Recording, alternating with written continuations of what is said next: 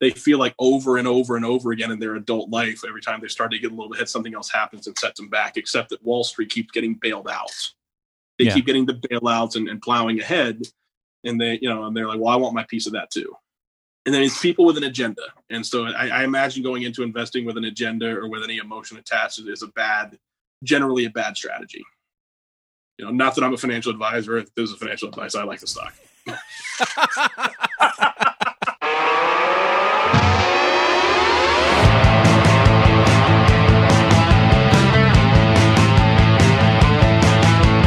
Welcome to Nerdburger,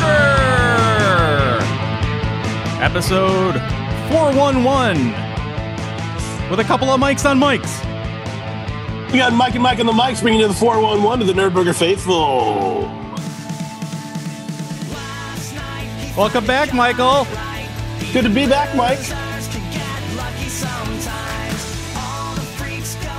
I miss my theme music. Love my theme. It's such good theme music. Wait, don't you have a copy of this that you can listen to? No, I do, but I haven't listened. It's American Hi-Fi, and I haven't listened to American Hi-Fi in a long time. Oh, okay. It's such a great song for this show, though. Oh yeah, because I am the geek that gets the girl. I'll have you know. Yeah, you were talking about that under the wire.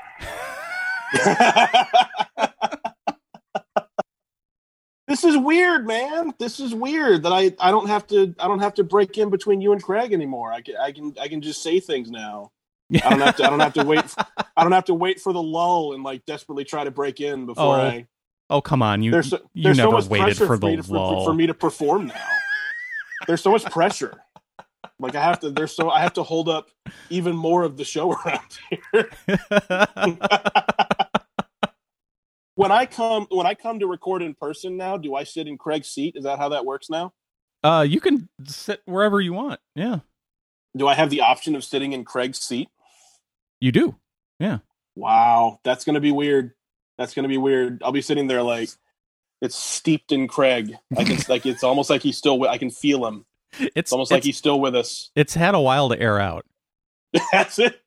Yeah, I haven't. Yeah, I guess it would. It's still the same chair, though. I did threaten to throw it away, but it's still there. It's still got his butt imprint. Like it might. That might work for me. That might, similar body type. Although it's been almost a year since he's sat in that chair, because that's right. Jeez. I don't know when that was. April of last year when we stopped. What a year it has been. Yeah. Thank God 2020 is over. On to 2021, even worse. Trademark. I saw a meme that was like the past year of the pandemic, and it was like, day 25, I'm making bread. Yeah. Day 95, I really miss my friends. Yeah. Day 290, say whatever. So there's a gentleman in a Viking hat controlling the White House, and then it's like day 330. Yes, Reddit's invasion of Wall Street is proceeding as planned. Like, a wild year, man. I saw one this morning that was it said two weeks to slow, or was it March 2020, 2 weeks to slow the spread. January 2021, you need 3 masks and an anal swab.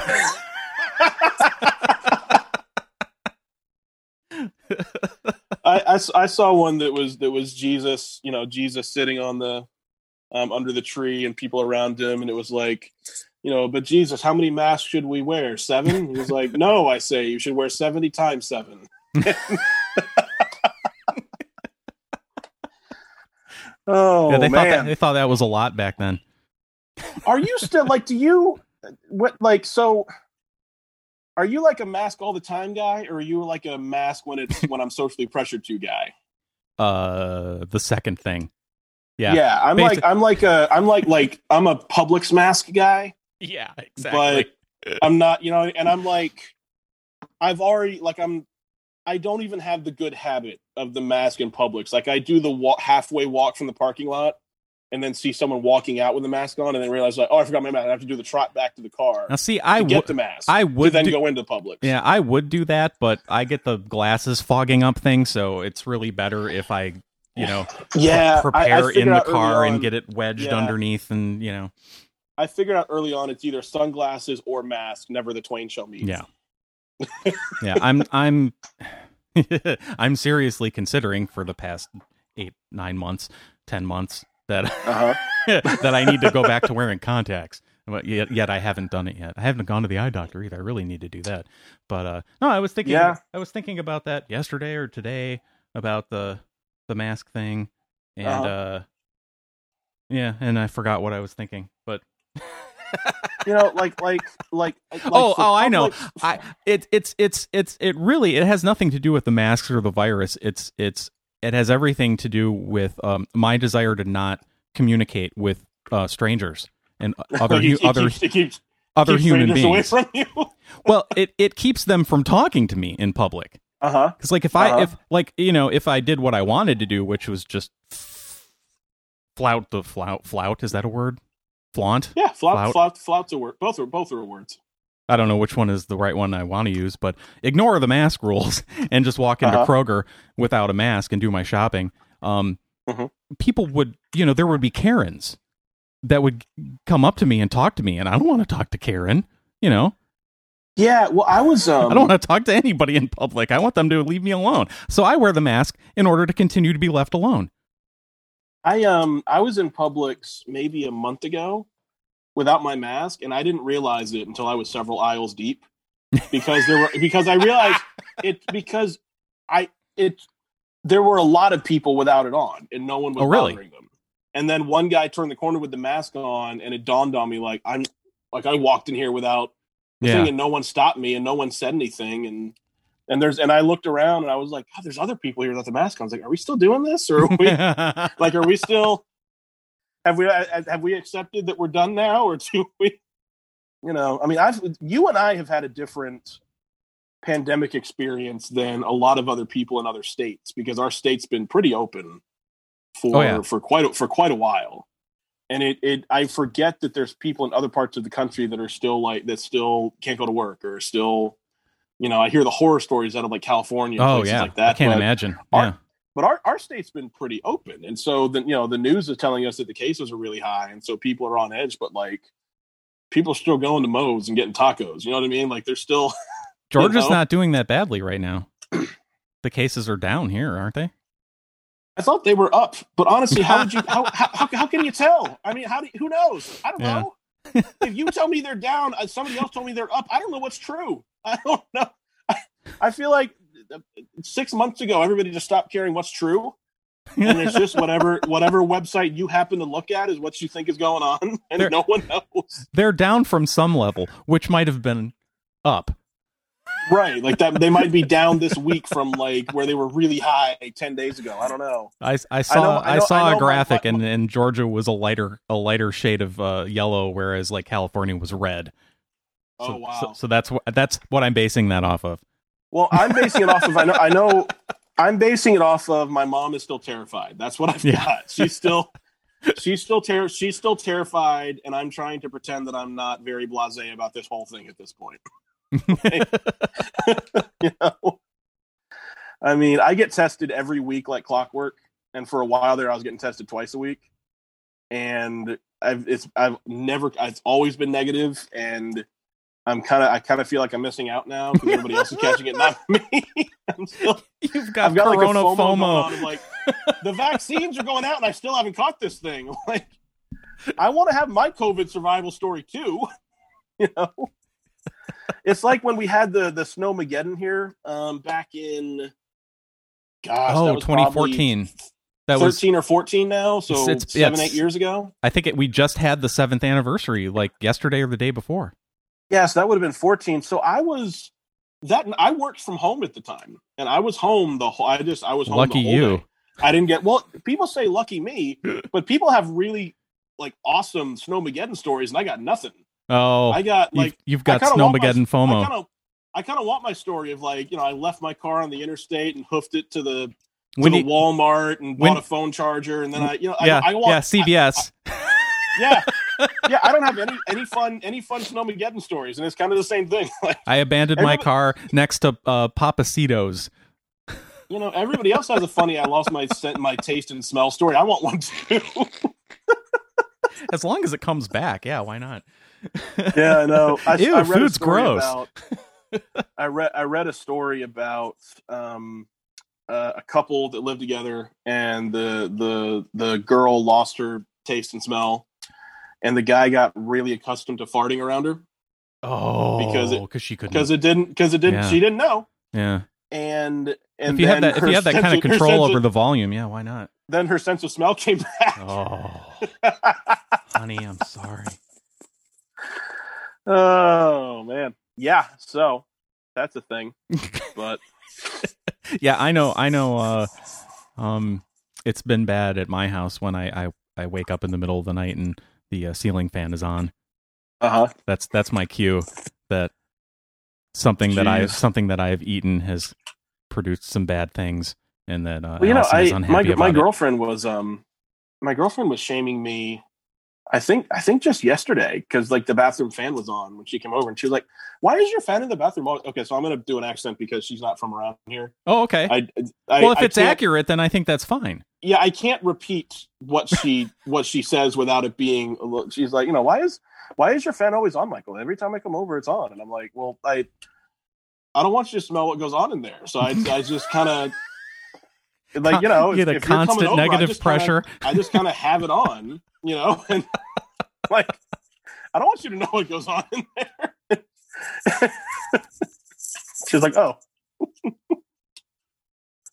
Yeah. At what point in the relationship do you want her to know what goes on in there? Never? I don't ever want her to know what goes on in there. Why is that at some point it's unavoidable. At the point that happens, that's a failure on my part, not a planned advancement of the relationship. If you're living together, you can't help but have that happen.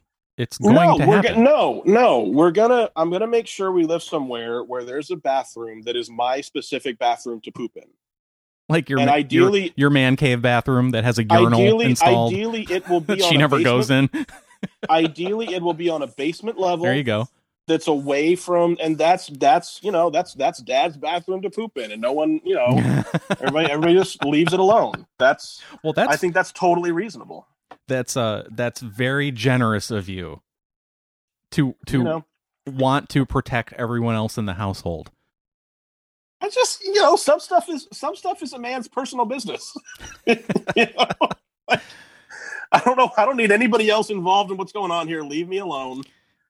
And when I've got a best friend that is for whatever reason, it's very important in his relationships that they use the bathroom in front of each other. It's just his wife apparently, like, on the night of their first date. Now see, you've swung completely in the opposite direction. The pendulum has gone from your extreme to the other extreme, and I'm in the middle. He kicks the door open right away and was like, "Open door policy." And if she didn't get scared off, then he knew that was the one. And he was okay. And he would tell me about this, like, one day you'll be in the kind of relationship where you can poop in front of each other. And I was like, bet I won't. I bet that's not going to become a thing. I guess for some people, that makes sense. I don't get it. It's the litmus test, right? Me, I just don't care. Like, I'm not gonna try to hide it, and I'm not gonna rubber nose in it, so to speak. Yeah. Different strokes for different folks, I guess. Yeah. Oh man. Yeah. So anyway, hoping to get COVID here before the end. Hoping to, and I've gotten both my parents their first vaccine dose. Like the first, like me and my sister managed to get them time slots the first week they were doing them around here. Well, that's good. So they both got their first dose, and then in like sometime in February we got to get them their second dose, and then 2 weeks after that they should be good. And at that point, I no longer care about anybody else's grandmother. I'm done. I don't. Your elderly relatives are your responsibility. if you haven't taken care of them by now, I'm no longer living for their sake after that point. This was your responsibility. I've held up my end of the bargain with my family. Yeah. At that point, I'm done. I'm out. Okay. Mike is making a note here. Check with parents' status. Okay. Yeah.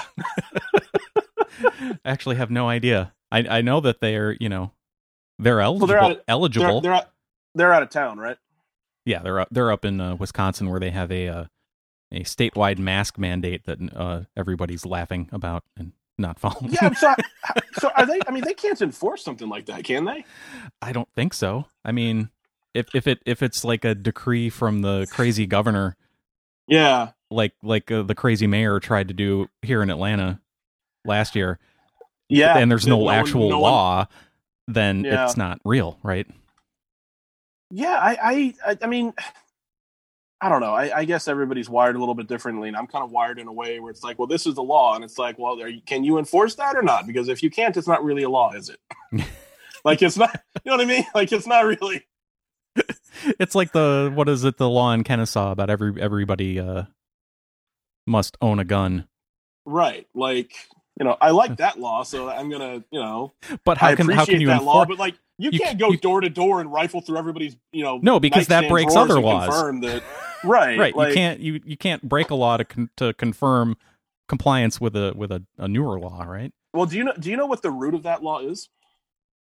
You know the story behind it? I'm sure I've heard it, but I don't. So it remember. goes way back. So for the listeners, we there's a town nearby that in the general area of Nerdburger. In the general area, and it's a very famous town. You can Google this. I mean, there's every time there's like a new gun control debate, there's news stories written about this town, but there's a law on the books in this city, and I say city, it's like a little town, suburb. Yeah, it's a little suburb city. It's got a little main street area where the railroad comes through and the old brick buildings and all that fun stuff. Yeah, like you would expect. There's a law on the books in this town that the law says every homeowner, every head of household, every homeowner in this town is required to own a firearm and ammunition.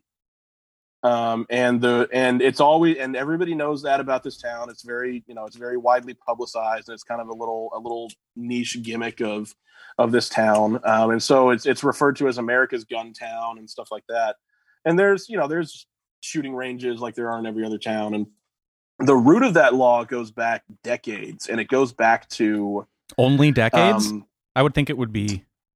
No, from like the old West times. No, it's like sometime it was like in the mid to maybe like 1960s, 1970s, really? I believe. Oh, I thought it was. I was gonna guess it was like a militia type thing from back in the 1800s. No, it's purely a posturing thing. What it is,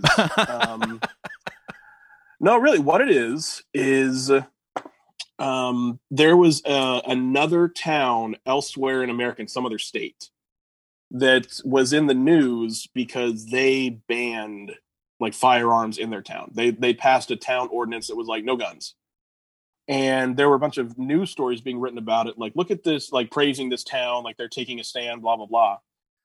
So Kennesaw, their response to that was to pass a law that said everyone must own a firearm. And it was meant to be a direct rebuttal. A direct rebuttal to these news stories. And that's the root of that law. That's the reason that it exists. It's purely political posturing. Okay. Now, and so they don't, like we talked about, they don't go door to door and ensure that everybody does it, but it's still a law on the books, and that's the root of it. It's meant to be a rebuttal to other places that ban firearms. That sounds familiar. I think I have heard that story before. I think I might have heard that story before from you on the show. I mean, that's entirely possible when it's come up. But episode 100 and something. Yeah. I think I added up at one point early last year. I remember on a little Post-it note, I went through the Nerdburger website and searched my name and figured out how many episodes I'd been on. And it was like, I was shocked at how many episodes I'd done. Yeah. It was like 30. It was like it was like a large number of episodes, and I had no idea. I would have guessed like 10 to 20. Somewhere in there, and then I kept writing it down, and I was like, "Holy crap!" Yeah, if you're on every, every 10, 11, 12 weeks, you're on 5 times a year. Yeah, I mean, and that's a minimum.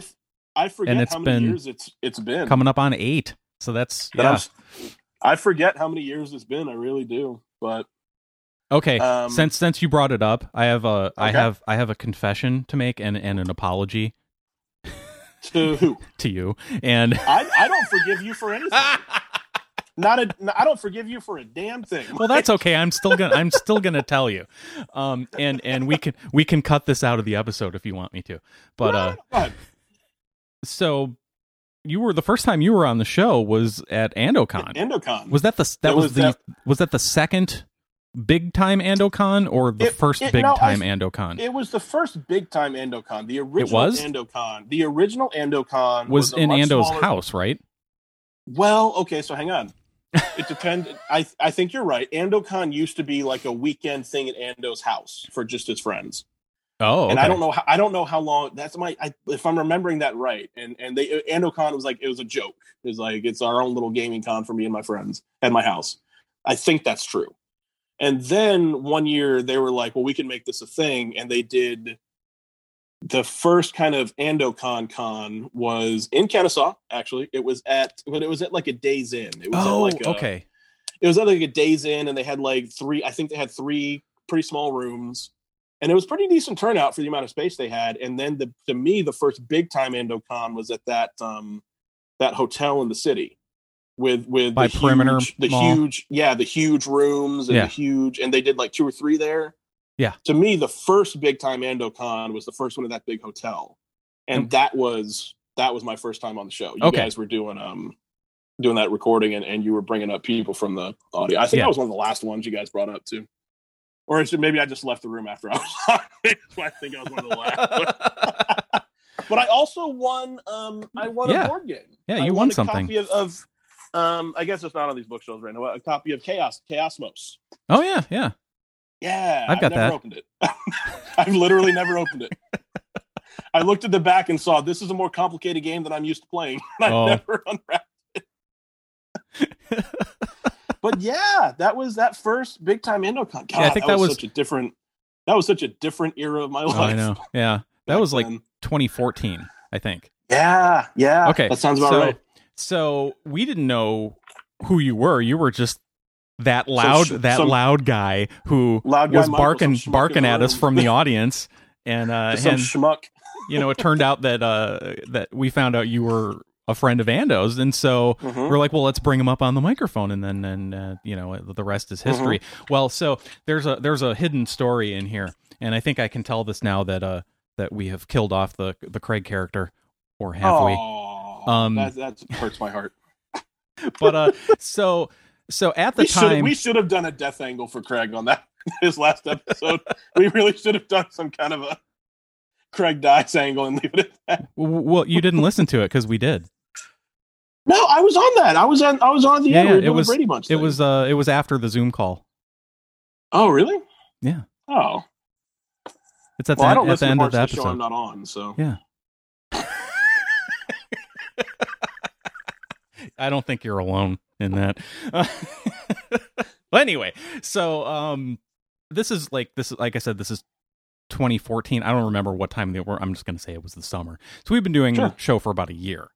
And all of the people who were our original in-studio guests at the time, which are most of the people that we still have. But, I knew them. Craig knew them. If I didn't know them, like Ando, for instance. Like Craig met Ando at some game night thing somewhere. Yeah. And had known him for a while leading up to that first Andocon, and we actually had him on the show a couple of times before Andocon, but Craig vouched for him. Like, here's this guy that I've known for like a year, and he's cool, and can he come over to your house? And I was like, yeah, sure, that's fine. And so I was fine with the people who were coming over. Well, then we go and we record this episode at Andocon on location, and we meet all these new people. And I don't remember exactly what happened, but Craig went rogue and contacted you and invited you to come on the show without talking to me.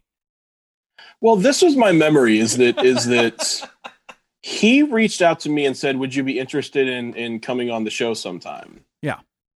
And I responded like, yeah, sure. That sounds like fun. And then afterwards, he explained to me that basically he and I played board games at the Raven's Nest is like what happened. Like Ando was having, maybe it was Ando was having it like a game day at the Raven's Nest, which is, for the listeners, is like a Magic the Gathering type of nerd game card store with like tables and open play on the weekends. And so we all got together and I remember playing board games with Craig. And I remember that my understanding was that we needed to hang out before I got invited over to his friend's house. Was that he like, I think he explained that to me, was like, okay, you know, it was like we record at Mike's house. And so we kind of have to vet people a little bit. So are you going to be at this thing on Saturday? And I remember me and Craig, I remember specifically playing board games with Craig thinking like, I hope I don't seem weird. This is some kind of like an interview or something. I clearly remember that. And then Craig pulled me into a playtest for Murders and Acquisitions that we played at the Raven's Nest for 4 weeks. That was a lot of fun. But I specifically remember before my first episode, we had to go play board games together before. Well, I think that was after the did you say that he emailed you about it or whatever? Yeah, like he sent me an email that was like, you know, hey, would you be interested in coming on the show sometime? I was like, yeah, sure. Sounds like fun. Yeah, so he sent you that email, and then he told me, oh, by the way, I invited Loud Guy Michael on to come on the show as a guest. And I was like, you mean that random guy that we just met at AndoCon, who we don't know? You invited him over to my house, and it had nothing to, this is the apology. I'm sorry, Michael, because I didn't know you. It really had nothing to do with you. Really, it was me putting my foot down with Craig. Like, dude, it's my house. You don't just invite random people over to my house. You want to stem the tide of random strangers getting invited to your house. By someone that also doesn't live at the house. Yes. I definitely get you want to stem that tide, so you got to put your foot down somewhere. I have a different like I started, you know, we've talked about my wrestling meetup group on the show before, which has kind of taken a hiatus during the pandemic, but like everything. Like one of the first things I did when I had my own apartment that was my own place was I like put my address on the internet and invited strangers over to come in and watch wrestling and hang out with my friends. You did. It's like one of the first things I did. And so what in your mind, what was the concern? Was I going to come over and steal things, or was I going to come over and steal your wife, or was I going to come over and was I going to poop on the floor? Did you have to make sure I was house trained? What was the specific fear? There was no specific fear. That's my point, is it didn't have anything to do with you. Right. It was Craig inviting people over without checking with me first. Like, dude, this is my house and Allison's, you know. Yeah. Man. Yeah, well, I remember that, and it's interesting to hear your side of all that, because I've never given it two thoughts. I thought it was perfectly reasonable. I was like, well, I am a random person that I don't know. Well, not anymore. But it does make me laugh that like the way of vetting me was like, we're gonna go play board games, and I feel like in Craig's world, like he can tell everything he knows about someone by playing board games with them. He has a golden heart. I know. Well, we have played Pandemic together. I know. We have played. Is that a game or is that a Yeah, it was. We have because that's a real thing now. We have played the Marvel deck builder together. I have seen his heart. It is pure. Yeah. Well, that's the great thing about Craig, is I pointed out to him, hey, what are you doing here, man? And then he went and the pendulum swung completely the opposite direction, and he, implemented a multi-week, vetting process. Yeah. Complex vetting process involving many games and meetups at the Ravens Nest. I remember we played board games, and then like a month went by before I got the invite to come on the show, and I remember thinking like, I wonder if I did something weird during the board games to scare. No, that's just the scheduling. Oh man. Well, Schedule I the am, scheduling I schedule. am, The schedule of scheduling. That's just the timing. It's once a month. well, I am glad that I made it through the rigorous vetting process, and very happy to have your friendship now. And As am I. I promise not to invite any strangers over to your house without having to play board games with them first. That was not the point of me telling you that story, but I'm glad that you gleaned that. Yeah, it's like I picked up on. So for future guest hosts, if you want to come on the show, I have a copy of Chaosmos I've never opened, and we can sit down and play it. You want to come on the show in the future. And if you forget your copy, I've got one here. There you go. Yeah, gosh, that was such a long time ago now. Oh, I know. Man, that was the stat. 2014. Oh, well, that's 2014 twice now with Snowmageddon and that Andocon. I forget how long this post college part of my life has gone on for. There's a part that still feels like I was just in college like 4 years ago, and it's been like over 10. Yeah, I don't. I get how you can have like the uncool dad thing. Yeah, because wow, time does fly, and you really don't feel like a middle-aged guy when you are. Well, I remember after my last relationship before the one I'm in now, I had like a 6-year gap where I worked on me, fix what was going on with me in here, but I remember that relationship had gone on for 3 years. So I guess it started in like 2010, 2011. And she was the one that was with you at Andocon, right? Yeah, that was our last year. We were on the rocks. It wasn't going well. Oh. I feel like that year I knew it was not going well. Wait, thank God I had the Nerdburger podcast to say. Was she the tire change in the Taco Bell parking lot at 1:30 in the morning? Yes, that was her. Okay, yeah. That was her. Yeah. That's a great story. And that was, yeah, man. That and I haven't talked to her. I haven't talked to her since. But I'm told that she had an engagement fall through, and I hope for the best for her. Hope she's doing well. But it's nice of you to say that. I remember when that relationship started in 2010, and then I'm single again in 2014. During that window is where the app stuff started.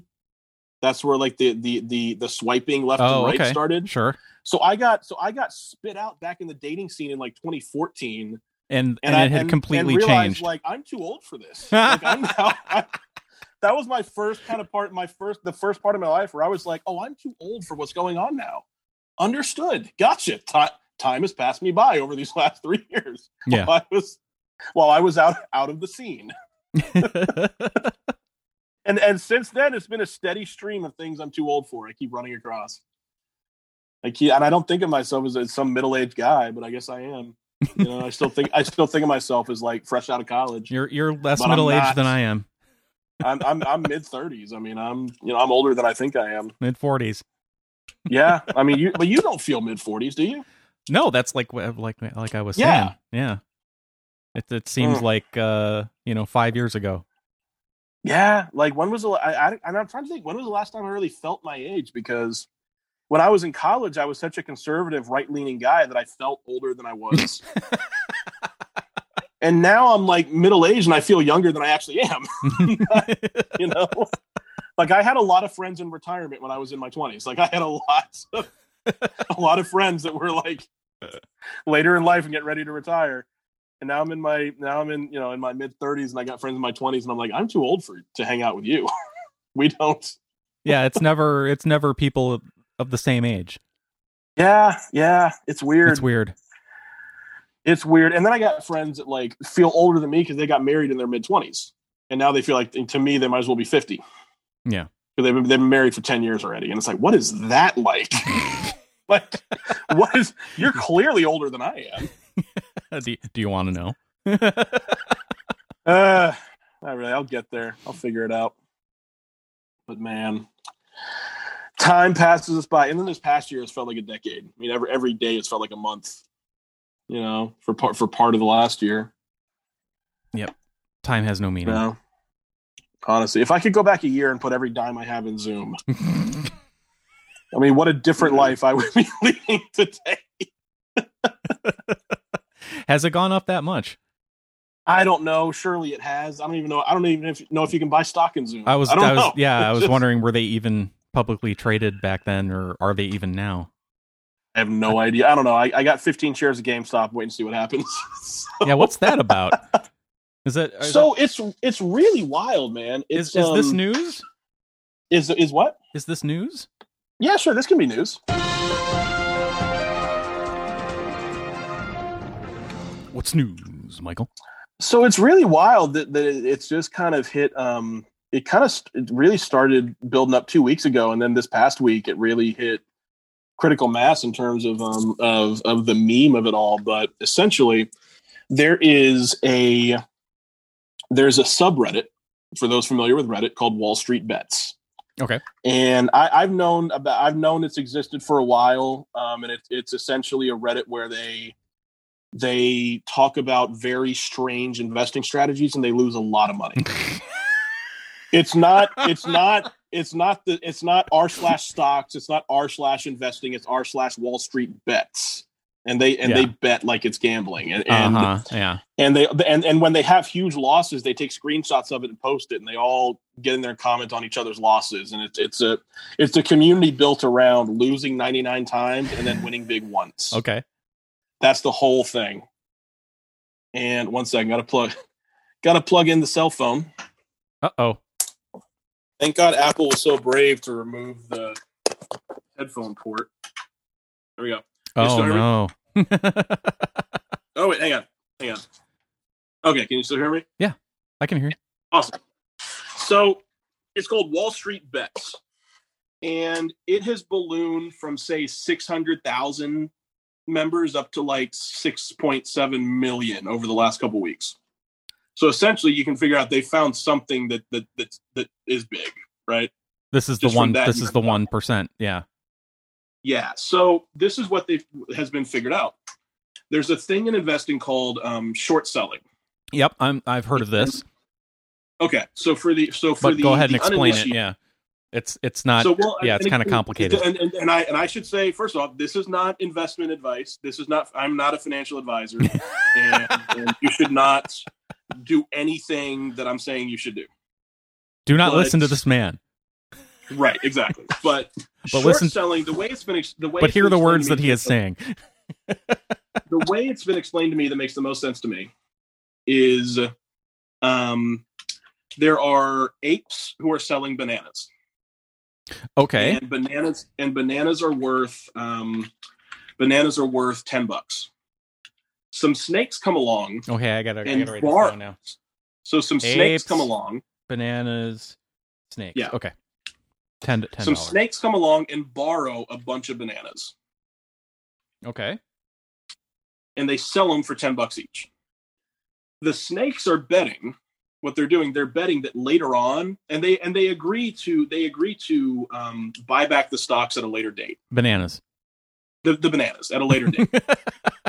What the snakes are doing is they're wagering that when it comes time for them to buy the bananas back, the bananas will be worth less than $10. Okay, I have a question. 1 second. So they borrow a bunch of bananas, they sell them for $10. And they're wagering that at the point in time where they agree to buy them back, they can buy them back for, say, $7. Okay. And then they return the bananas that they borrowed, and they keep the extra $3 difference. Okay. Or whatever it is. Yeah. That's the whole concept. Yeah. Is they're wagering that when it comes time for them to buy to return the bananas, they can buy them back for less than they sold them for originally. Okay. Can I ask my question? Yeah, go for it. Is this what happens at the end of Trading Places? Assume that Trading Places was before my time. The movie Trading Places with Dan Aykroyd and Eddie Murphy and Jamie Lee Curtis. Holy crap! You've not seen Trading Places? No, but I have seen the movie The Big Short and didn't understand anything that happened. Because I never understood how the hell that the whole thing the scheme that they do at the end of Trading Places worked, but I think it's this apes and bananas and snakes, not to be confusing with the ape that was in Trading Places or the guy in the ape suit that was in Trading Places. So let's bring the metaphor into the real world. All right. So in this metaphor, the apes with the bananas are they're companies that are doing poorly, are kind of on the decline. Okay. The snakes are hedge funds. So the hedge funds are coming in and they're taking out shares of companies they think are going to fail. And they're wagering that those companies are, and in many ways, by making this wager and taking these shares out, they're helping the business decline. They're kind of they're forcing failing companies to fail further or faster. Yeah. Yeah. So what has happened is someone figured out that not one hedge fund, but one main hedge fund heavily shorted GameStop's stock. And basically the internet, centering on this Wall Street bets community, they've all figured out if we all buy GameStop stock, we can drive the price of the stock up. Okay. And if we drive the price of the stock up and hold the stock and don't sell it, when these hedge funds reach the point that they have to buy the stock back, when they reach their deadline where they have to buy the stock, instead of buying it back for less than they paid for it, which might have been $5 a share when they bought it, if we drive the price up, they have to buy the stock we're holding back for hundreds of dollars. So that or really, they have to buy it back for whatever we can drive the price up to. Right. So this is a way to screw with the hedge funds. Exactly. They think they figured out a way to back these hedge funds into a corner where the hedge funds are going to be required to buy all this stock back. And because they're going to be forced to, they're going to have to buy it back at a sky high rate. Okay. And so what exactly is the motivation here? They don't like the hedge funds for some reason? Well, it kind of started as a just like, I think. Well, here's the thing. I think in the beginning, just dealing with Wall Street bets, it's a money making thing. It's like, hey, we can make a lot of money if we do this. We can take it from the hedge funds. Okay. I think that the meme of this has grown to the point where a bunch of people with a different agenda have gotten on board, and for a lot of people, it's turned into screwing hedge funds. It's turned into let's screw these giant companies that are screwing with the economy, and that maybe back in 2008 they foreclosed on my parents' house or this and that. Okay. Now it's become a form of revenge. But because so many people have jumped in, there's possibly multiple reasons why people are doing this now. Yeah, and so essentially, there's so much, and part of the way short selling works is there can be more stocks that are on the line for than actually exist. Because of the way short selling works, they're apparently these hedge funds are apparently they're committed to like 122% of the actual stocks that exist in the first place. Wow, it's way over leveraged. And so but these hedge funds are not going to just go down quietly, right? They're not just going to quietly let everybody drive the price up to say $400 and then buy 50 million shares at $400 a share and lose, billions and billions of dollars, right? They're not just going to let that happen. They're going to do whatever they can to prevent that from happening. Exactly. So this this really kicked off in a lot of ways this past Thursday. This past Thursday, the main app that a lot of these and the internet people, they call them retail investors. They're kind of day-to-day regular guys. They call them retail investors. Okay. And the main platform these retail investors were using to buy all these stocks is this app called Robinhood. Okay. So Robinhood is the app. Robinhood is the app. Robinhood is, and by the way, there's some kind of a charitable organization that's 2 words Robinhood, and they're different from 1 word Robinhood, which is the app. And just to clarify that, because there's apparently been some confusion and there's been some flack going to this charitable organization that they don't deserve. But 1 word Robinhood, the app. Essentially on Thursday, right as the markets opened, they restricted everybody's ability to buy GameStop stock. Everybody's right at 9:30. Everybody on the app, right at 9:30 when trading started. And so what a bunch of people had set up was like orders that as soon as the market opens, buy this number of shares automatically. Well, Robinhood went in and canceled all of that, and they basically removed everybody's ability to buy the stock, but not their ability to sell the stock. Okay. So they came in and said, listen, you can't keep buying it and screwing these hedge funds over, but if you want to sell your stock back to the hedge funds, we'll allow you to do that. That seems like that would be not legal. Well, that is the point at which a bunch of politicians have gotten involved in promised congressional hearings, because it's apparently very illegal. But because there's billions of dollars hanging in the balance, they're being kind of blatant about it. They're being kind of blatant about it because no one's really going to stop them. There's tens of billions of dollars hanging in the balance. They're doing it broadly right out in the open because they just don't care. They're not going to lose tens of billions of dollars. And if some people have to go to jail in the end to prevent all this from happening, then they're willing to do that. So right out in the open, they're manipulating the market, which is very illegal. So wait, is this the hedge funds pressuring this Robinhood people app, the people that own or run this app? Yep. And hang on. That is the going explanation. Oh, okay. It's we don't hedge funds. We don't know for sure, but that's the likely explanation. Yeah, one way that these platforms monetize themselves is they sell your data. Yeah. And they usually sell it. They sell it to large hedge funds about, at what point people buy and at what point people are willing to sell. So these hedge funds, in some ways, these hedge funds are customers of these platforms like Robinhood. So they think there's absolutely pressure on platforms. And so Thursday morning, everybody's trying to buy GameStop stock and they can't buy it through Robinhood. And maybe they have all their money tied up in Robinhood, so they can't go anywhere else. Yeah. So then it turns into, what platforms will TD Ameritrade let us buy stock? Will E-Trade let us buy stock? Will Fidelity let us buy stock? And so then there's a mad rush Thursday morning to open accounts with all these other platforms because the stock is shooting up. Yeah. The stock is shooting up to like $400. Another thing that happened is that apparently several weeks ago, the joke in Wall Street Bets, the meme, was to set your sell limit. You can automatically set orders that when a stock reaches a certain price, it'll automatically buy X number of shares or sell X number of shares. So apparently the meme in this community a few weeks ago was to set your limit order that when the stock hits $420.69 to sell all your shares. That was the joke. But then Thursday, the price started to hit it. The price topped 400 and went up towards 420. And suddenly, in these Reddit threads, everyone starts jumping in these Reddit threads going, cancel your limit orders, cancel your sell orders, cancel them. So the price hit 420.69 and a large number of shares automatically sold. Yeah. And then that dragged the price back down. And so the price is going up and down. So now they're saying, we're not selling until it hits 10,000 a share. They're saying no more limit orders, no more. We're riding this rocket ship straight to the moon. So they've abandoned their previous joke limit that was just a high number that was funny because weed and jobs. This is what it's turned into. The hedge fund's way out of this whole mess is to scare people into selling their shares so the price comes down. And so that the price drops right before all of these deadlines hit, all of these shorts come due, right?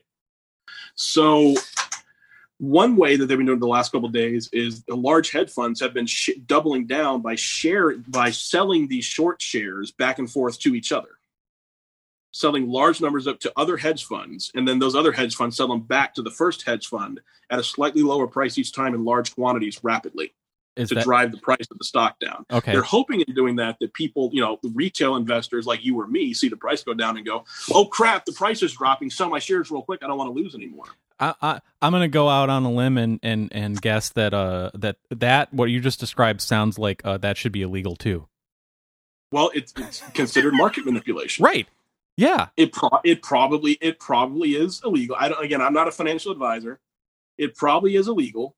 But I think what's more likely to happen is that Congress swings into action real quick and makes it so no one can ever do this again, and so that retail investors can never organize this way again. I'd be surprised if the hedge funds ever let themselves get into this position again. Period. But their way out is to try to scare people. So they've been manipulating the market. They've been trying to drive the price down. They call them price ladders to drop the price, and then it comes back up, then they drop it again by trading back and forth. And you can look at the volumes of trades and see it's huge numbers of trades spaced apart in the same amount at a slightly lower price each time. That's how people have figured out that's what they're doing. Yeah. But if they can drive the price down and scare people into selling their shares, then the price comes down and they can get those shares back at a lower price. And they originally potentially planned, save themselves. Yeah. So now the drive of Wall Street Bets of this whole community is to convince everybody not to sell. Hold your shares. Just hold them. Doesn't matter what happens. Doesn't matter how high it gets.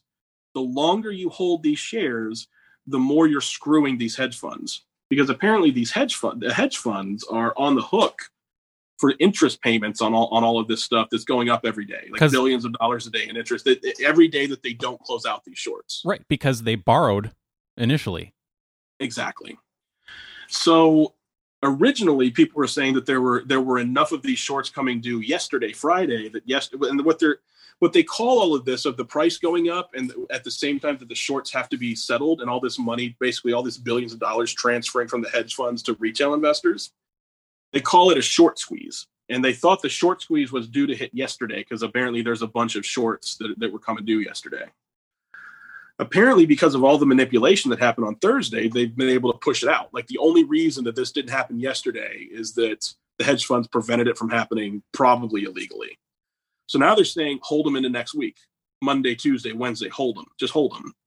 And so it's also turned into people that are up, like, say, millions of dollars, are taking screenshots of, say, their apps or their platforms that show, hey, I'm up 10 million, I'm up 10,000% over what I put in. I'm worth $10 million right now. Yeah. And they're posting that to Wall Street Bets and saying, hey, I'm still holding.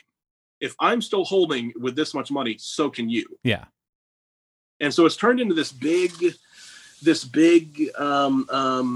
sort of communal effort of encouraging everybody, like, we're all holding together. If we all hold, we win. The only way you lose is if you sell. It doesn't matter if you bought it at $5 and now it's worth $300 and you can sell and make millions of dollars. If you hold, it's going to go higher. Yeah.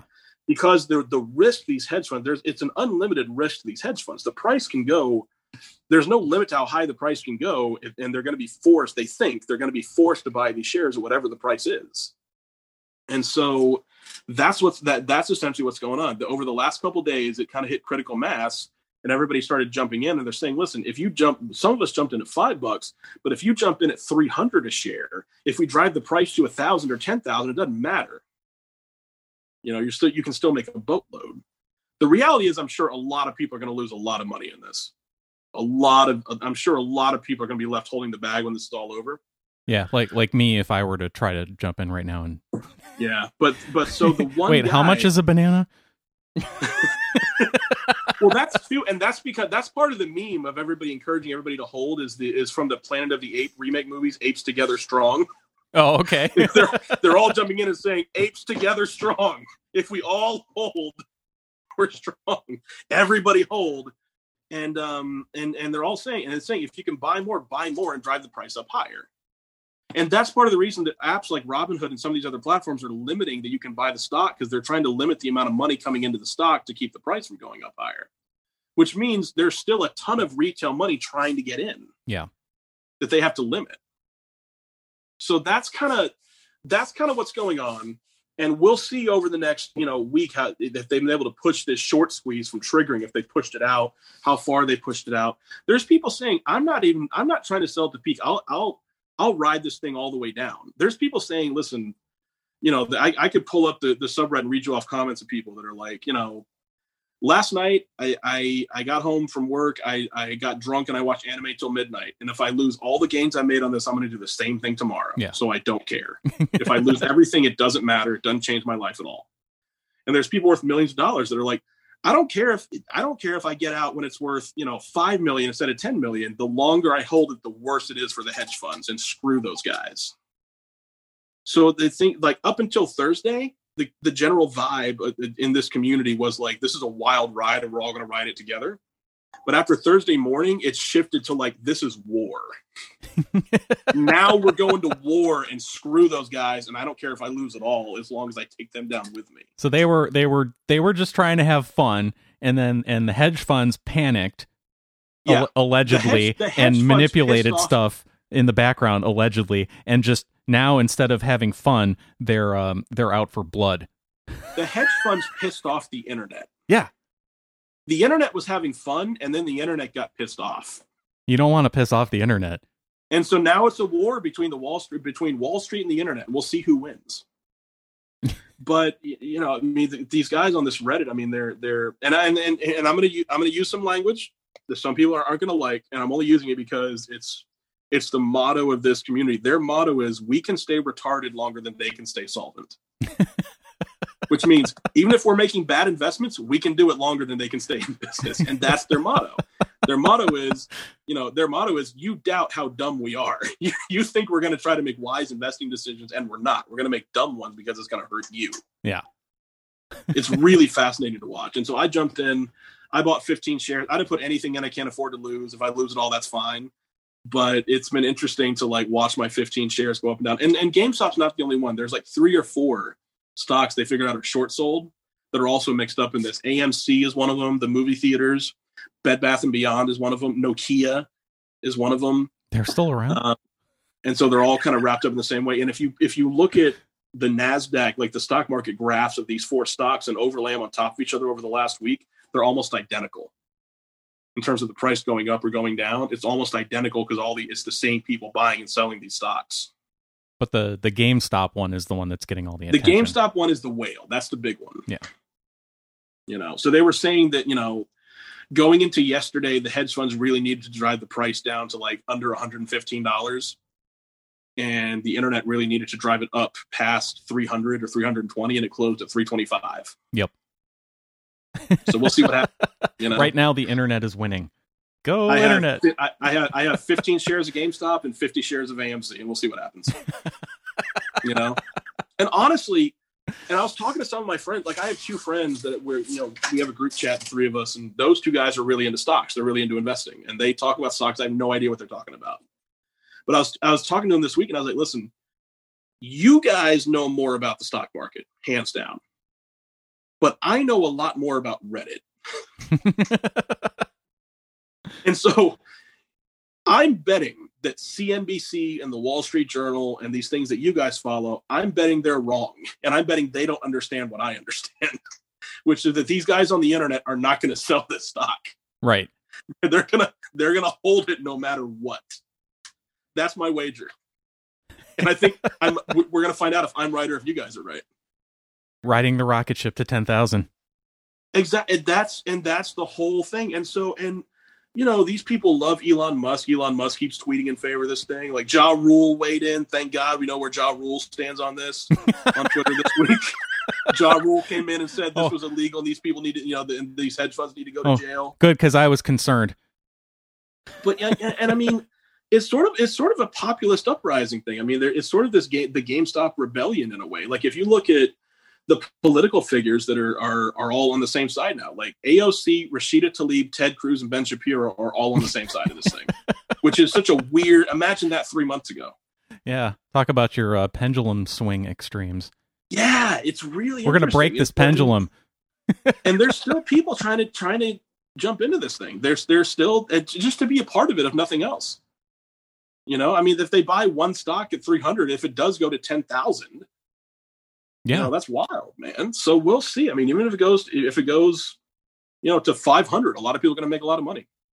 And there's the one guy on this subreddit that started this whole thing that like figured out the value of GameStop and like kind of led the way. It was this one guy. I'm not going to, his Reddit username is Deep Effing Value. Deep Effing Value? They call him DFV. Okay. And he's got a YouTube channel. So not Diane von Furstenberg. No. DFV, Deep Effing Value. And I'm censored. That's not. I'm censoring it. It's what you think it is. It's his Reddit username. And every day he's worth like $30 million. I mean, he started buying at like $5 a share years ago. Every day at the end of trading, he posts to Reddit his like current screenshot of his current portfolio on GameStop. And every day he's posting it and showing like, I'm still in. He's like, I'm worth millions of dollars. I'm still not selling this stock. So everyone's jumping into the Reddit saying, if he's still in, I'm still in. If he's still in, I'm still in every day. If he's still in, I'm not selling until he sells. So CNBC doxed this guy this week. And he's a dude that lives, he lives in a normal house. He's not a stockbroker. He's not on Wall Street. He sits in a gaming chair at a desk in his basement with an orange bandana on and like apparently controls the stock market. And so because CNBC doxed him and reporters started showing up outside of his house, he did an interview with Wall Street Journal yesterday. And they did this whole, you can go to the Wall Street Journal and read this. It's this whole story of this guy. And he's sitting there at his computer with an orange bandana on worth 30 some odd $1 million just from following this particular investment strategy. It's fascinating stuff. Wow. It's really fascinating. I'm shocked. I was hearing bits and pieces of this on the radio like yesterday morning, and the people who were talking about it didn't know, they were like me. They didn't have any idea. They're like, so how's this shorting stocks thing work? Well, and so they're just reading the news copy and, trying to make sense of it. My two friends that understand, that understand stocks and understand, that read the Wall Street Journal, all that, like, I was kind of explaining to them what was going on, because there's this whole piece of this. There's this whole internet culture piece of this that, like, the stockbroker that like Wall Street's missing. I think that CNBC is missing, that they don't fully grasp it. And it doesn't really make sense to them, because it's just, and that's my way into this one, because I understand it. Yeah. And that's kind of my little way into this world. And they're telling me, like, that's kind of how you get into investing. Like, you have something you understand, and then you kind of ride that into understanding certain things about the market.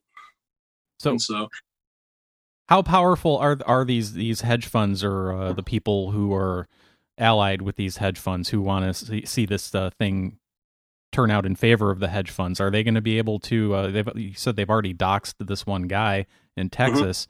Are they going to be able to shut down the subreddit? Are they going to be able to shut down people's Twitter, censor people? They've already shut down. So the subreddit had a Discord server that was their official Discord, and they already managed to shut that down. There's like Wall Street entities that own pieces of Discord, and they shut the Discord down for quote unquote hate speech. So the Discord already got shut down. The subreddit, I don't think the subreddit's been taken down, but the mods of the subreddit made it private a time or two, and everybody's freaked out because they think the subreddit's taken down. There's so and that's one thing they're all saying is, like, listen, in the subreddit, they're all posting saying, if this subreddit goes down, still don't sell. Like, if the subreddit goes down, we're all still holding. Right?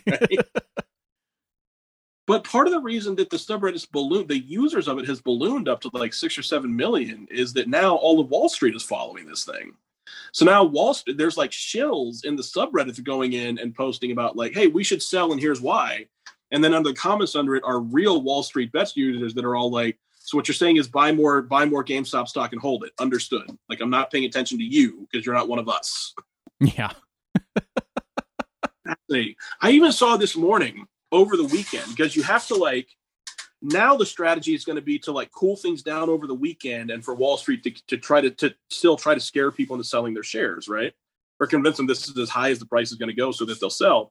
So now there's people in certain cities, just regular Joes like you and me, taking out billboards, like maybe selling a couple of shares and using that money to take out billboards and posting, like, on the billboards on the interstate, like, we're still holding, and then a bunch of emojis that are from the, like, they call people that get scared and sell, they say they have paper hands, and that the real Wall Street Bets guys have diamond hands. And so they have a diamond emoji and a hands emoji. And they say that no matter what, we hold the stock with our diamond hands. So there's these billboards going up that says we're still holding, and like hand and diamond emojis. I've seen 2 screenshots of it this morning, and people are saying, like, well, how much did that cost? And they're like, it only costs $20 a day. Really? So now there's more billboards going up in more cities, because regular guys are figuring out they can go to a website and set up a design and and digitally, buy space on one of those digital billboards that changes, and put them up on interstates, like, $ GME, we're still holding, diamond in hand, and put them up all over town. It's wild stuff, man.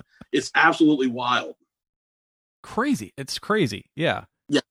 It's and yeah, there's no the digital billboard thing. It's welcome to 2021. Yeah. Yeah. And there's probably no one, and I imagine factors in this are, maybe a bunch of people bored at home, they can't go to work, and then they get a check from the government, and someone tells them, hey, you can really screw these people over if you take a little bit of that check and put it in this stock, and they're like, deal. That's fine. You know what I mean? That's probably a factor. There's certainly populism energy on the right and the left is getting involved in it. There's old Occupy Wall Street type from like 2008 that are on board with this because they hate, and then there's just regular Joes that are like, hey, this is really weird situation, but this stock is going to go sky high, so you should buy it. And there's people getting involved doing that too. I mean, and I'm one of those guys. It's like I understand Reddit. I just kind of want to be a part of this and see what happens. So what is Occupy Wall Street? Well, they're calling this the second occupation of Wall Street. There's people that are saying this is like the next phase of like people that really hate Wall Street and really hate the hedge funds. This is the next way they've figured out to fight. And essentially it's the regular people coming together and figuring out how to beat the hedge funds at the game that they've been playing. So do you know what the end game is for this? Like, what are the signs? I'm assuming everybody holds until they know for sure that these deadlines on the shorts have passed. Until they trigger this squeeze is what they're hoping. How do they know that that's happened? There's certain signs they're saying that you look for, and it has to do with, apparently the hedge funds don't have to publicly report like what stocks they've shorted. So people are sort of ascertaining. And they're ascertaining how many shorts are still out there. And when that number starts to go down and this price starts to go sky high, they think that's when it's going to trigger. But what they're saying is, as long as no one sells, the price keeps going up infinitely. Right. You think that surely at some point there's a breaking point where if the price skyrockets, everybody goes, I'm out, and they sell. Right. And then ideally you want to be on the front end of that instead of on the back end of that. Yeah. But right now, the energy behind this community, behind this subreddit, and the people following it, the energy that's reigning right now is everybody hold. Now that may change in the next week, but right now, as far as anybody can tell, everybody's holding. They're saying if you hold, the price will go to, it could go to 10,000. Just hold. Yeah, because this whole thing could blow up on somebody, like me, who's at their day job and not paying attention. I'm sure fully half the people are going to be left holding the bag for the other half. Yeah. I have no doubt about that. But I think what to bear in mind, for a lot of people, they don't care. There's a lot of people that don't care because it's become about an agenda, not about the money. Right. See what I'm saying? There's a lot of people that are going to ride this thing all the way down and they don't care. They're like, look, well, especially the people who got in. It won't change my life at all. Yeah, especially the people who got in at $5. Exactly. Like, they're not going to really lose anything.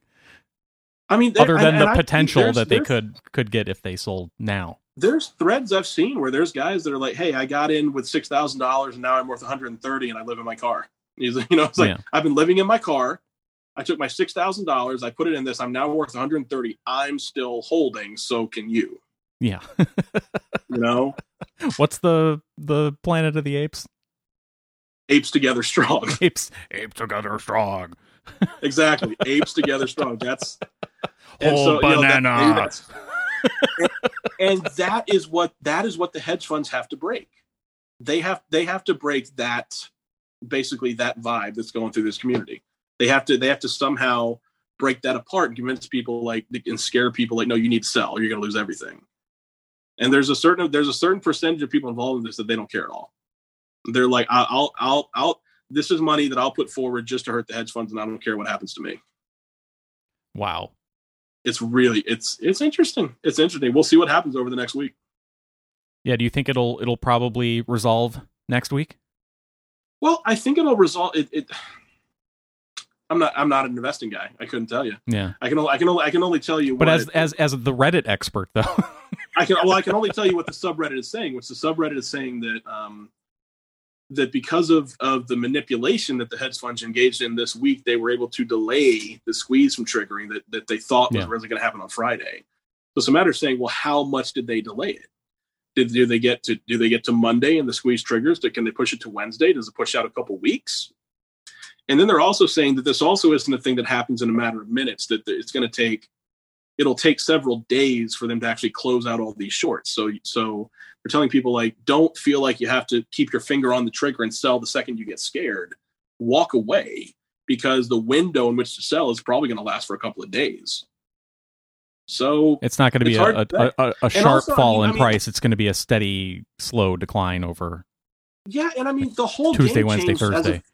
The whole game changed right as soon as trading opened on Thursday. So when trading opens on Monday, the whole game could change again. Mm-hmm. I mean, this is unprecedented. It's completely unprecedented, and most people with the perspective to speak with it on authority are saying this is a historic thing. This is like a point in history. This is a turning point in the financial world, and so no one really knows what's going to happen. Right, and it's never going to happen again. If it'll ever happen again, yeah. I mean, it's we'll see. I mean, right now there's nothing stopping it from happening again. So we'll see what happens to prevent it from happening again. I'm sure something. Right.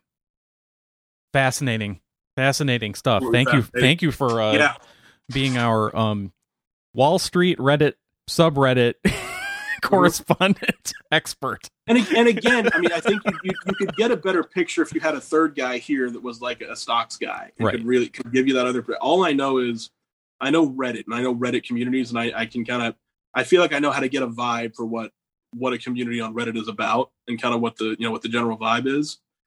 But I'll tell you, one of my friends who was trading stocks was asking me like, well, what are the other stocks they're talking about? And I was like, AMC, Bed Bath and Beyond, and he was like writing them down. he was like, what are the potential next ones is going to happen to? We'll see. I mean, if the stock goes to 1,000, I'll make a lot of money. If it goes to 10,000, I'll make a heck of a lot of money, or I'll lose a little bit.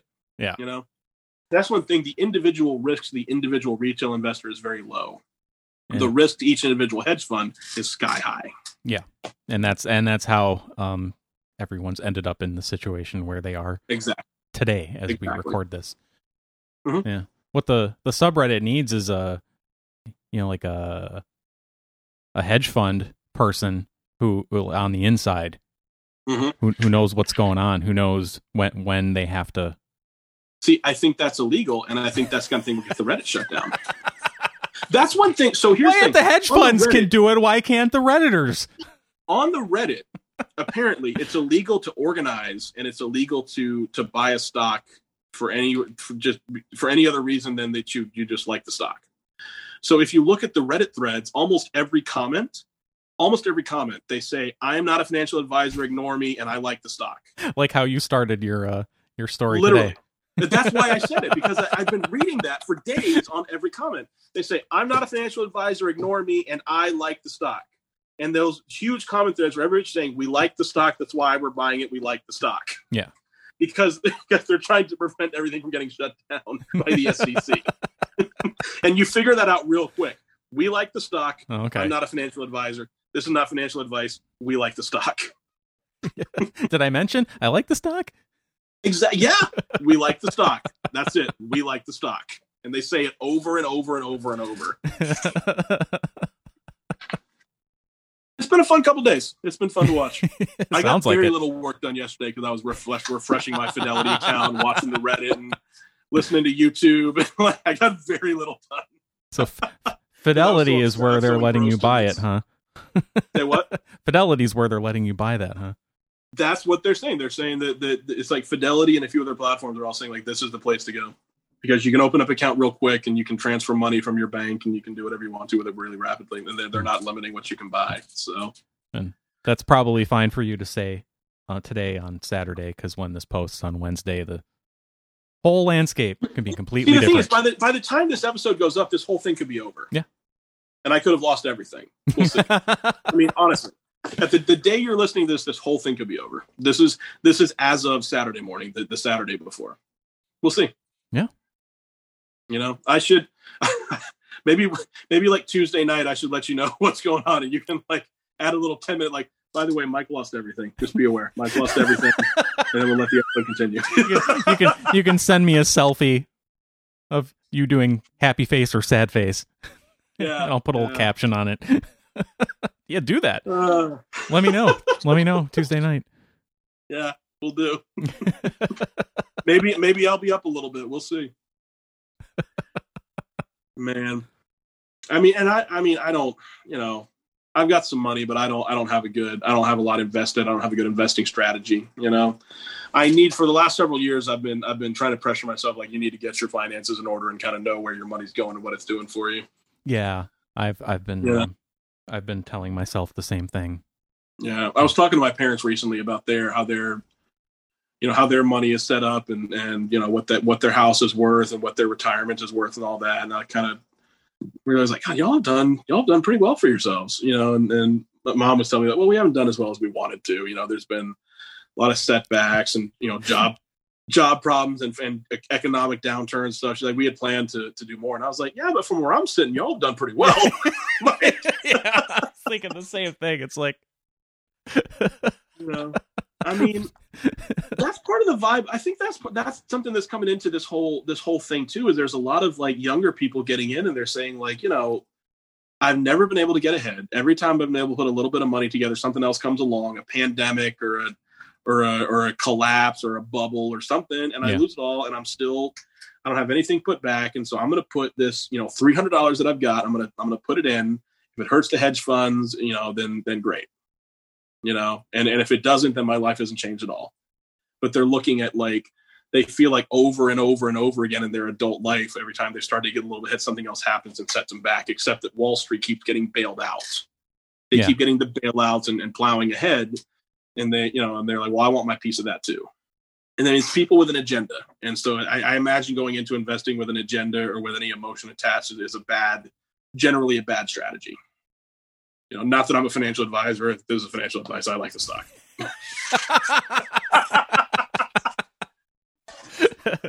Man, I used to work at GameStop. I was a GameStop manager. Were you? Yeah. Nobody got any stock, but I was a manager at GameStop. Did you work at Blockbuster too? I did. I worked at towards the end of Blockbuster's days, and then I worked at GameStop for a while, and I worked at a couple of independent video game stores in between. I was one of the Game Rush managers. Remember when half of Blockbuster was turned into, like, Game Rush, and they tried to make it a separate marketing thing? No, but I think I remember you talking about it. Yeah. Well, my quitting story. I'm like my quitting. Yeah. Was it a PlayStation? I bought a PlayStation 2 with my discount, and then left my shirt and my name tag on the counter and walked out. And that Classic. Blockbuster is a bank now. Yeah, the one by me is like a auto parts store. Yeah. It's funny how you can drive around town, because I'm dating a girl that's not from around here. And when we drive around town, I realize, like, she doesn't know that all the buildings that look like that used to be a Blockbuster. Uh-huh. And she doesn't know that all the buildings around town that look like that used to be a pizza chain that went out of business. And all the buildings like that used to be Eckerd's, and Eckerd's was still a thing. Yeah.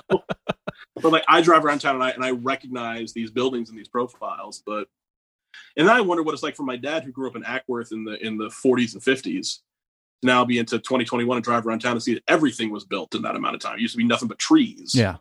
Now everything's new, and got to be wild for him too. Yeah, that was the country. Yeah, there's a video of on YouTube from, like, the 80s of a guy driving around Cobb County with an old style video camera and recording, like, the mall being under construction, the interstate coming through being constructed, and it's just, like, fields and trees everywhere. And somebody's put over the video like this is standing at this corner looking in this direction. So you're like, oh, that's where the CarMax is now. This is where the mall is now. Like, seeing what it was like before all this stuff was built. Yeah. Really, really, really weird. Because there's so little footage, like, from the 80s in general, let alone a footage, like, around town. Yeah, we had the ability to shoot the footage, but not everybody bothered to. Well, think about it. I mean, it was probably footage on, like, say, might have been recorded on some medium like Betamax or something that was never really used, and then it probably sat in a box forever and degraded, and then somebody found it and somehow digitized it, then put it up on YouTube, and then figured out where around town it was being shot and made a video of it and put it up on YouTube. Like, a whole lot of things had to happen for that footage to, like, see the light of day. Yeah, many steps in that process. Yeah, somebody had to be dedicated. Absolutely. What's on this tape?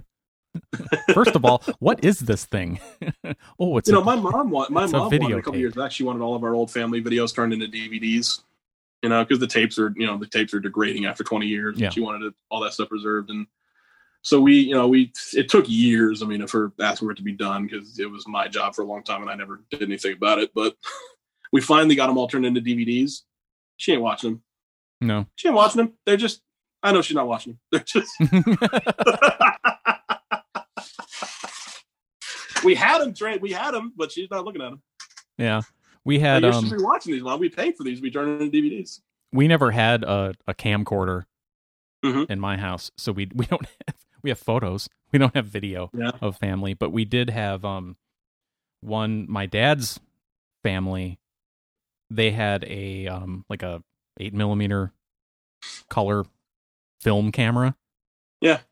And there were a couple of spools of film that one of was it his uncle, I think, took and got digitized many years ago. And so now there's there are DVDs of that, and it's like, my great grandparents in the 50s.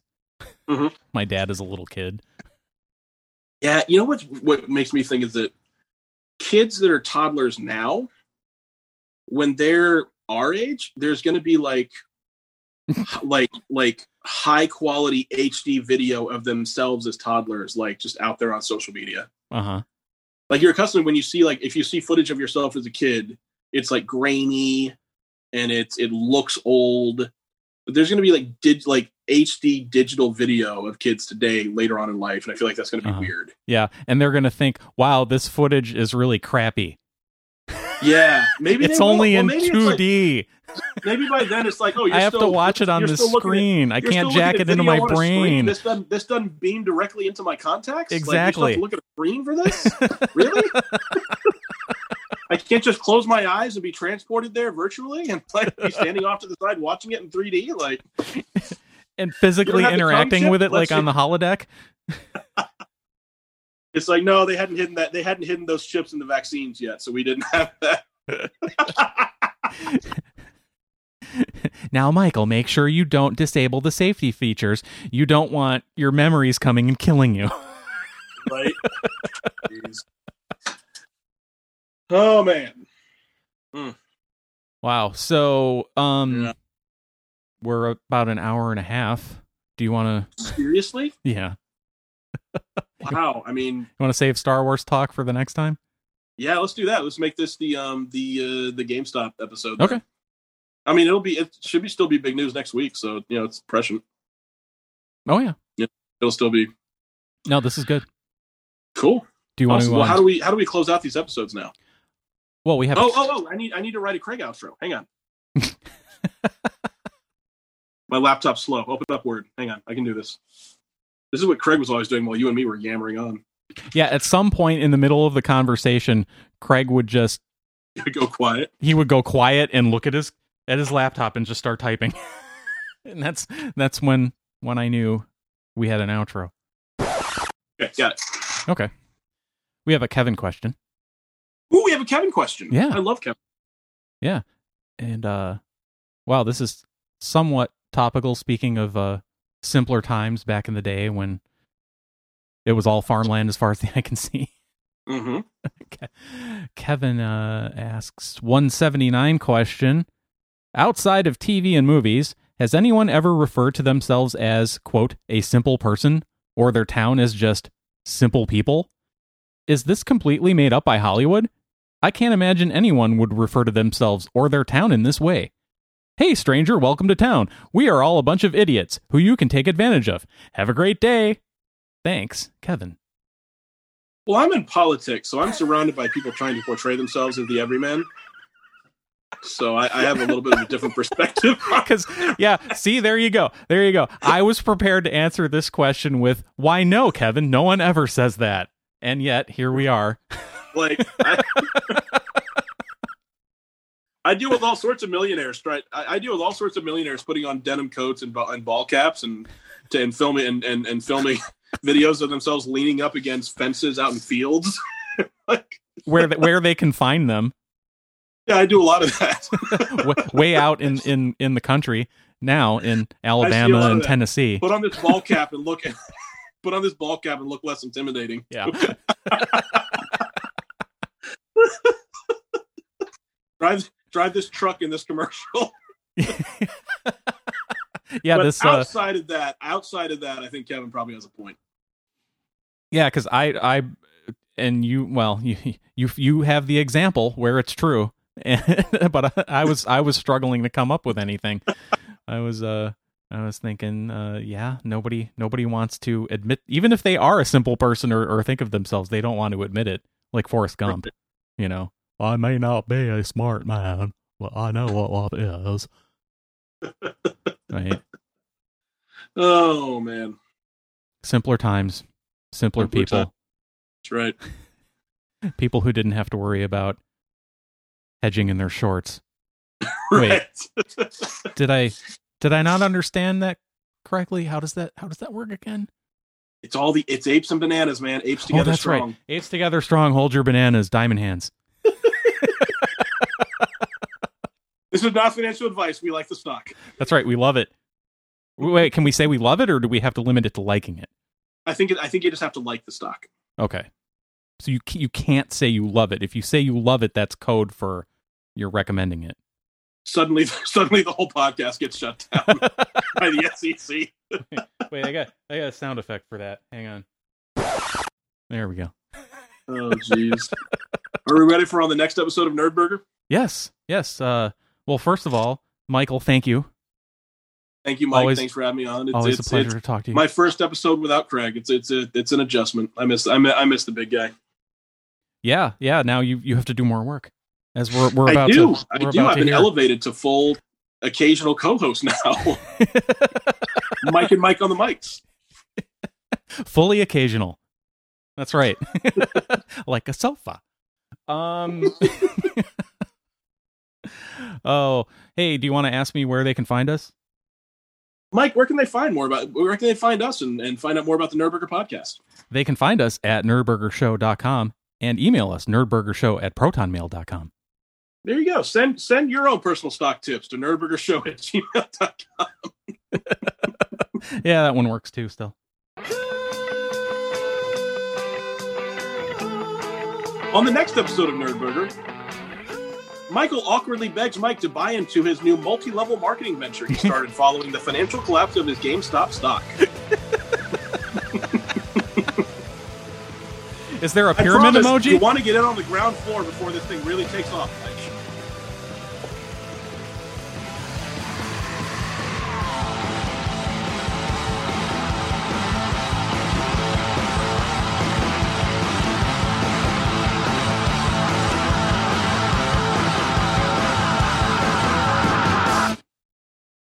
Hashtag pyramid emoji, ground floor emoji, diamond hands. Right? Apes together strong. And we're out.